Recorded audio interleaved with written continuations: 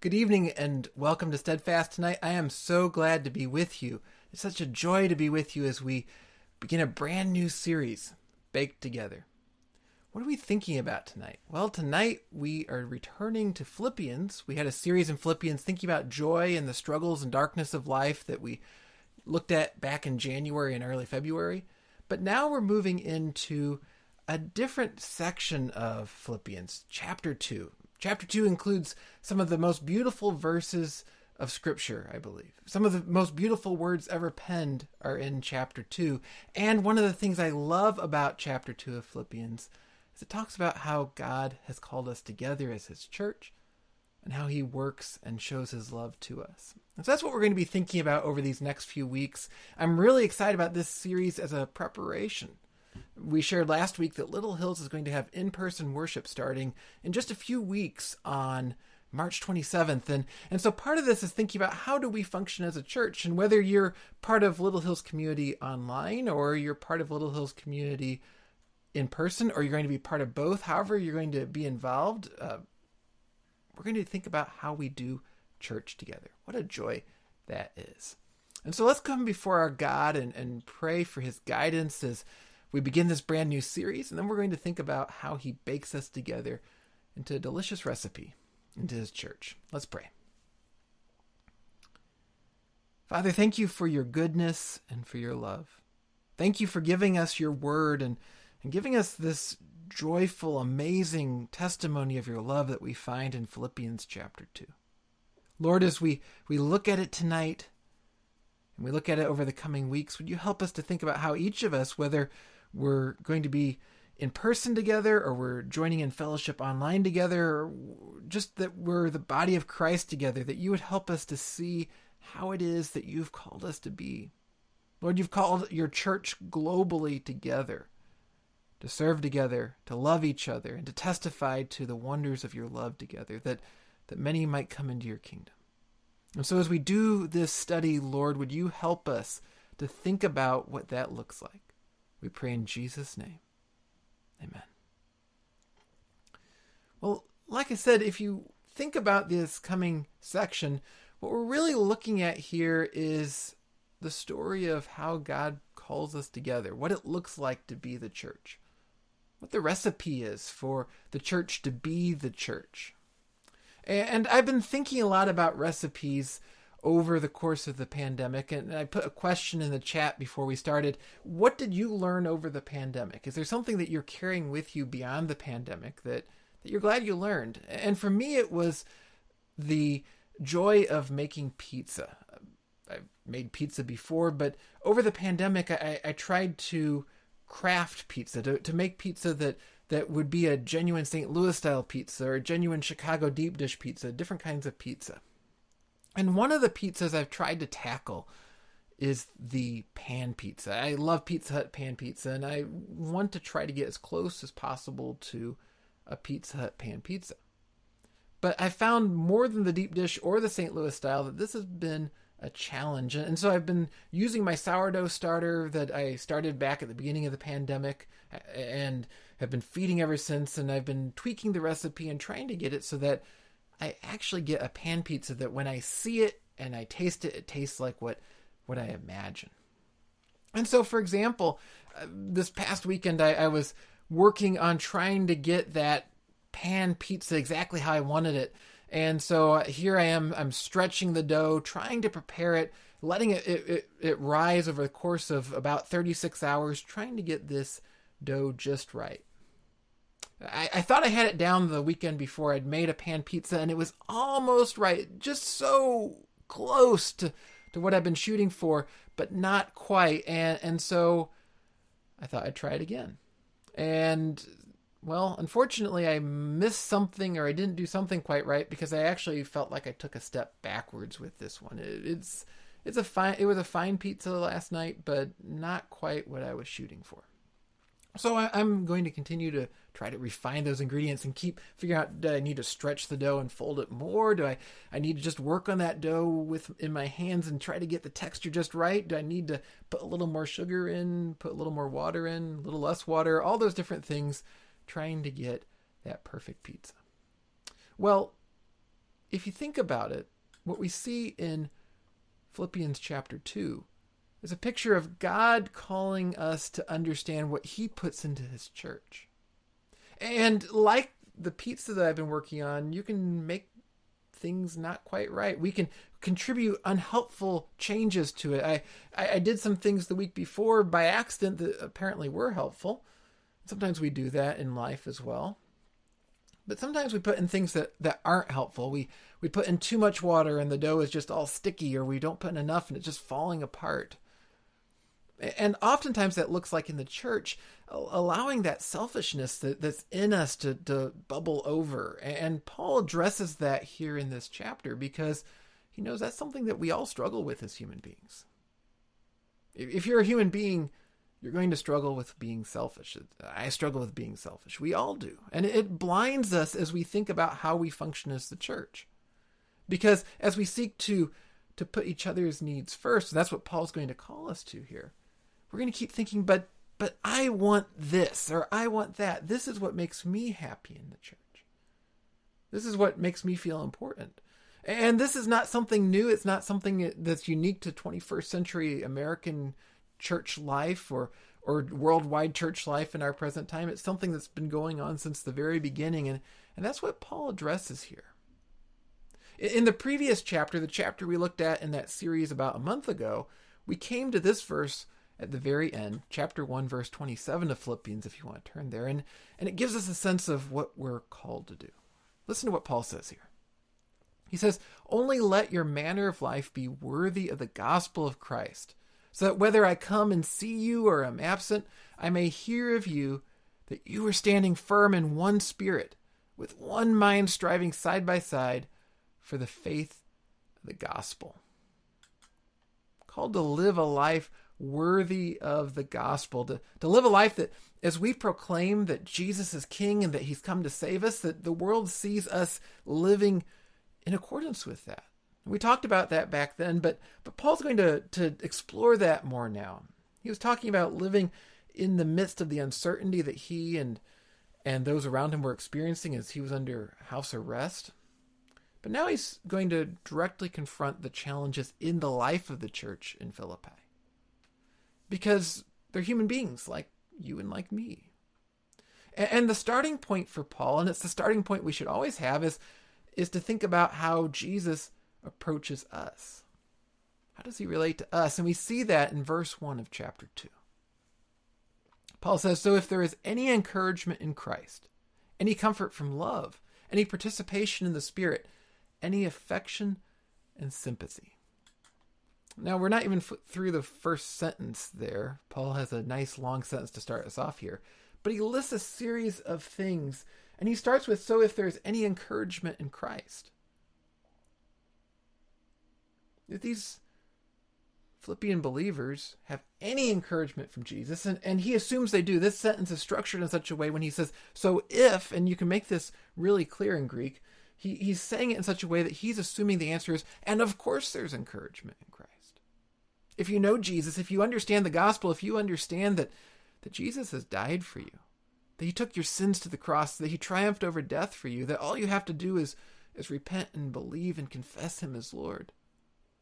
If you understand that, and then you go into the challenges of dealing with other human beings in the church, but you ground it in that, you already have a wonderful starting point. And it gives us a sense of what we should do. Jesus talks about his love for us and for his church in John chapter 15, verse 12. He says, "This is my commandment, that you love one another as I have loved you." Commentators have suggested that Paul might have had that conversation Jesus was having with his disciples at the Last Supper in mind as he instructs them here. Any encouragement in Christ? Are they really grasping on to what Jesus has done for them? And then to go a step further, and this ties it back into that upper room conversation at the Last Supper once again, he says, any comfort from love, any participation in the Spirit. All these things come flowing together. They start out with the good news of what Jesus has done for them. Then this comfort from love, and sometimes it's wrestled with exactly, is this Paul's love for the church? That could be in there. It seems more likely it's speaking of Jesus' love, this love that Jesus calls us to follow him in. And then he goes on and says, and any participation in the Spirit. Just like Jesus said at that upper room discourse, that conversation with his disciples at the end of his life, what did he say? He said he was going to send his Holy Spirit, that he was going to go away from them, but his Spirit was going to be with them. His Spirit was going to empower them to do the things they were called to do. And Paul seems to have that in mind here too for all of us as believers when he says any participation in the Spirit. That love that we see on the one hand coming from Jesus is enabled to be lived out by that participation of the Spirit. It could be the fellowship of the Spirit. And there seems to be two senses Paul's implying here. On the one hand, that speaks to the fact that we have fellowship with God, that as we respond to that gospel, that good news that Jesus has triumphed over death and offered us forgiveness and offered us to be in his family. The Holy Spirit is the one that offers that fellowship to us and enables us to believe and enables us to go and live as part of the family of God. But there's also something else there, and that's crucial to what Paul's going to talk about here, which is that fellowship of the Spirit that enables us to have fellowship with God then is a fellowship of the Spirit with other believers. Because what do we know when we look around at our fellow believers? What do we know as you look at those in this chat tonight as we're going through this message? What do we know as we look at fellow believers when we gather together in person?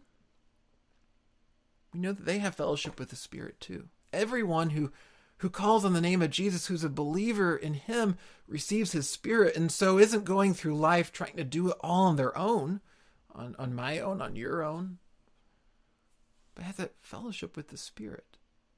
And so Paul says here is a grounding for how they're going to live, that they know they have encouragement from Jesus, they know they have the love that Jesus has shown them, and they know that they have his Spirit there, offering fellowship and binding them together with other believers. And that's how he can move on then to the last part of this verse, where he says to them, any affection or sympathy. Well, if you know that Jesus has done all this for you and that the Spirit's working in you, and you look over at your brothers and sisters in Christ, and they're driving you a little bit crazy at the moment. They're doing things that you don't necessarily want to do that way. Or maybe it's just you're there in worship and they're not singing as beautifully as you think they should, or they're just kind of in your way, whatever it might be. If you ground it all in that Jesus has done this for you and that they're members of the same family as you, they've been bought with Jesus' blood just like you have, maybe we should have a little bit more affection towards them, a little more sympathy for what they're going through. When they come in late and you look at them and you can tell they're sad, rather than thinking, why are you late? You think, I wonder what's going on that I could be praying for them for. And Paul says, in the course of his instruction to the churches that he ministers to, look at how I do this, and not because I'm so great, but because I'm following Jesus, who is great and who does this. Take a look at 1 Corinthians chapter 11. Paul says, be imitators of me as I am of Christ. Imitators of me as I am of Christ. And that's how he can then go on in verse 2 of Philippians 2 and say, complete my joy by being in the same mind, having the same love, being in full accord and of one mind. It's an invitation to imitate what they have seen of him that's imitating Jesus. Now, of course, Paul didn't imitate Jesus perfectly, but he says, this love that you've seen, this love that I've shown you, now I'm asking you to make my joy complete by you doing the same with your fellow believers in the church. Show that love to one another. And he says when you do that, it's going to lead them to be of one mind, being in full accord and of one mind. Now we hear that phrase, and if we've had a bad experience in a church, or maybe we just have had a bad experience in different groups, we think of one mind, of full accord. Does that mean that we just become a bunch of lemmings, that we're just going to follow lockstep with one another right off the cliffs of life? Does it mean some kind of shut my mind off and I'm just going to be this drab intellectual uniform that I'm going to put on, as one commentator put it? Where instead of being vibrant and thinking and exploring and being creative, we're just going to be of one dull, monotone shade. Is that what that means? It doesn't seem to be at all what Paul means here. Paul isn't talking about being of one mind in the sense that everyone looks the same, acts the same, dresses the same, anything like that. Any kind of forced compliance, anything like that. What Paul's talking about instead is that when we look at each other and we realize, wait, we're of this family of God, and that Jesus has paid with his life that we can be a family together, that if we have that together, if we have that as our one mind together, that then we can actually celebrate how we're different. We can celebrate that God has collected this beautiful family, called us all together, even though we are different. He made us different, and yet we have that thing that binds us together as of one mind. Sometimes that's not how we think, though, in the church, is it? It's sort of funny, a few years ago, actually before I was even thinking about participating in a church plant, I went to a conference that was primarily for church planters. I was starting a ministry at the time, starting Faith Tree, and I just thought maybe it would have something that would be useful in the context of that. And it was a good conference, but the thing that I really probably remember almost most of all is that as I looked out at the sea of pastors that were there, almost all of them were wearing plaid and had beards. They looked almost the same. And if you've been around certain parts of the church in recent years, that's a very trendy way to dress as a pastor. You have your plaid on, your neatly trimmed beard, and maybe you're drinking a craft beer. It's just sort of this image that certain pastors have. I don't fit any part of that picture, so I was very aware of that. But sometimes I think when we think of being of one mind, that's what we think of. We should dress the same. We should look the same. We should pick out this picture of what the church should look like, and we should all imitate the outward appearance of it. Sometimes we get that feeling when we're at work. I would imagine all of us have had that boss that really only wants uniformity. You have a meeting and everyone's being asked for opinions, and the subtext is you're supposed to say whatever the boss was saying, and what do you know? Everybody agrees. And we hear this and we think, well, is God just the ultimate middle manager coming straight out of Dilbert who just wants us all to have this lockstep agreement, this boring drabness, this actual sort of undermining of any kind of thinking? And that's not what Paul's talking about. What he's talking about is the one mind that comes from loving each other. We have one mind that, hey, wait a second, we're the family of God together. And the people sitting next to me might have plaid on. They might have a suit and tie on. They might be really thrilled when we sing old hymns or really thrilled when we sing contemporary praise songs. But what I do know, if they're believers, is that we're family. And the differences we have contribute to the beauty of this tapestry that God's making. Take a look at 1 John chapter 4. John says, "There is no fear in love, but perfect love casts out fear. For fear has to do with punishment. And whoever fears has not been perfected in love. We love because he first loved us. If anyone says, 'I love God,' and hates his brother, he is a liar. For he does not love his brother whom he has seen.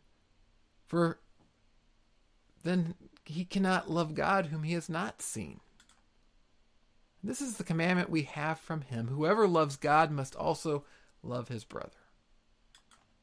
John there surely is reflecting back on the account that he shares in his gospel, that we're called to love one another as Jesus has loved us. And he raises a really important point, which is, if we can't love each other, how in the world are we going to love God? Meaningfully love God.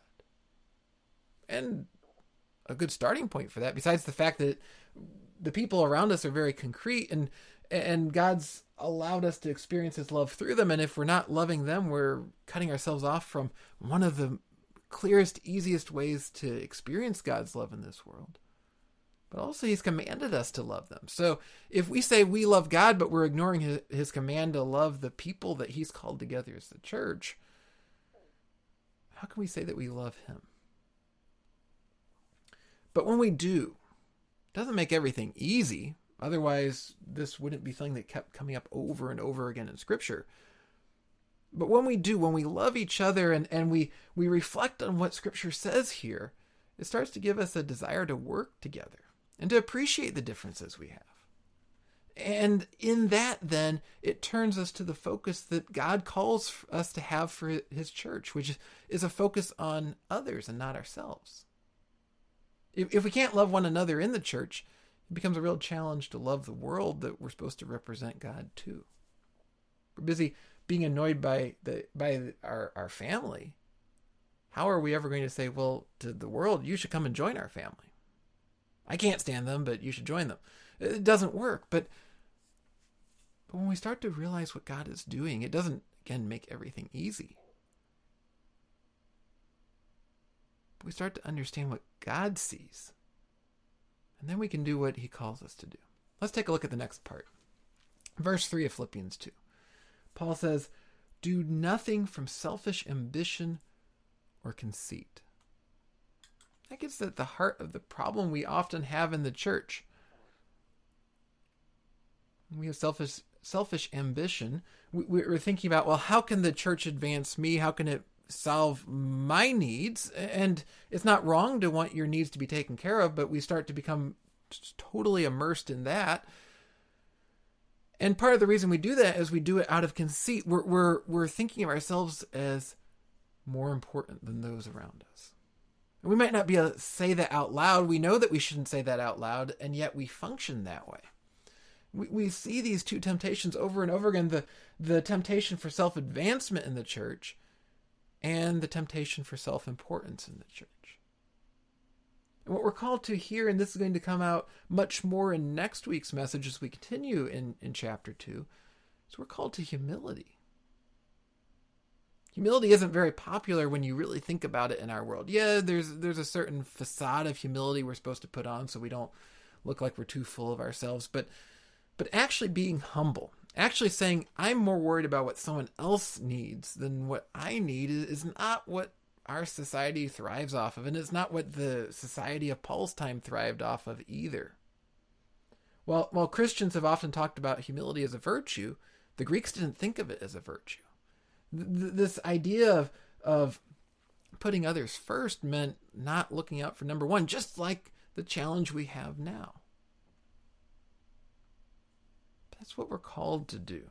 The church wasn't called together so that we could look out for number one, if number one is us. Number one should be God, and if we're looking out for what God's interests are, what he's called us to do, then I'm not so worried about what makes me the happiest. I'm worried about what gets the love of God out to the people that he's called us to share his gospel with. Take a look at the next part, verse 3 once again, and verse 4. Paul says, but in humility count others more significant than yourselves. Let each of you look not only to his own interests, but also the interests of others. So we have that humility.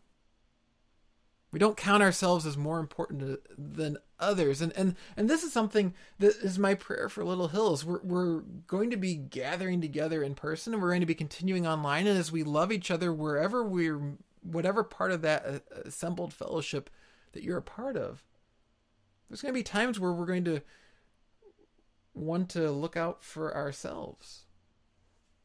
And again, notice here, and this is something I think really important that sometimes gets left out, and then it becomes an excuse to ignore what people need.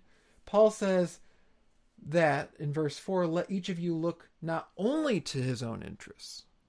It's okay that you come into this tonight needing something. You need prayer. You need encouragement in God's word. There's actual things going on in your life that you could use the fellowship of other believers to walk through. That's good. That's what we should do. That's what we come to family for. But look not only to his own interests. And that's where we sometimes get stuck. Once we start to think, well, okay, it's appropriate that I need to be fed and I need people to do things for me. And it is true. We should recognize that. That's part of actually setting aside the pride that we have to realize that we need others' help. But we don't stop there. We start worrying about the interests of others. We can do that even at the same time as we pray for each other. Maybe you're sharing a prayer request tonight, and then we can pray for someone else's prayer request. As we gather in person, and we may have physical, tangible ways to do that as well, and think of the ways that we show the interests of others in our community as something that's important to us. But how often do we fail that? It's so contrary to the way we function as a society. I've been struck of the wonderful and the bad examples over the last few weeks since Russia invaded Ukraine. And there's some beautiful things. There are pictures. I saw a picture the other day, I think it was in Berlin at the train station, and there were all kinds of people standing there in the train station with signs, and the signs on them described what spare rooms they had in their houses, how many people they could hold. And that way a family of four could go to someone who had room for a family of four, and someone else that was just an individual. I hear someone that only has one single bed. Beautiful thing that these people, they weren't looking for gain. They were looking out for the interests of others. It's a beautiful thing. And when the church does it, it's an incredibly beautiful thing because it shows that we're reflecting on what God has done for us. On the other hand, though, there have been some ugly examples. So often if I turn on the news, what it's harping on isn't necessarily so much completely the tragedy of what's happening over there, but what's happening at home. Are the gas prices too high? Or are our particular social agendas, left or right, being put out enough in Ukraine? What's going on over there that might fit our normal political grid that we live in all the time?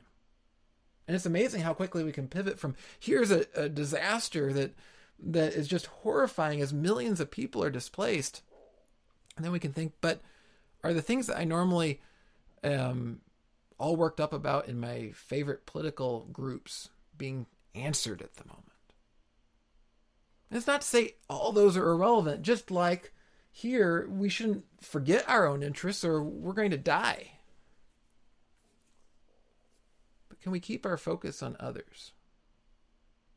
Now, as a society, we're going to fail that because as a society, we're trying to just drive ourselves by our own power. But as the church, we ought not to fail that.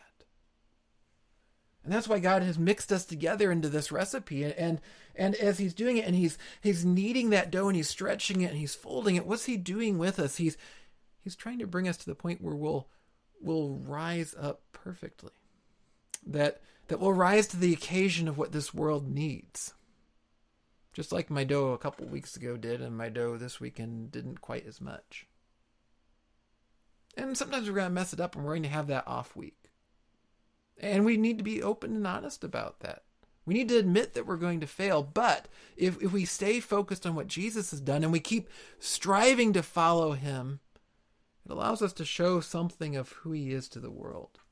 Then that delicate balance of ingredients keeps getting better as God works on all of us, and we help each other as God works on all of us. The key thing that we can't lose sight of is that Jesus didn't put his interests first. The very fact that we can talk about this gospel in which you and I can respond to him and confess our sins, and through nothing that we can do, he'll offer his grace and offer us to be a part of his family and offer us eternal life. How amazing is that? Does that out of love, and we're called to do the same. Jesus didn't look first and foremost to his interests, and neither should we look first and foremost to our interests. And when we set those aside, we focus on him, and we focus on where he's sending us, then we can be the church. And all of us, whether we're in person at Little Hills, whether you're in person at another church, whether you're online, all of us are going to interact with other people. When we do, we have a chance to start to show the love that Jesus shows us that we're reminded of in Philippians 2. Would you pray with me, please? Father, it's hard to do this. We feel pulled to our own interests. Who's going to look out for us if we don't? But would you remind us that you do? You've been looking out for us before we ever had a first breath. You will look out for us through all eternity.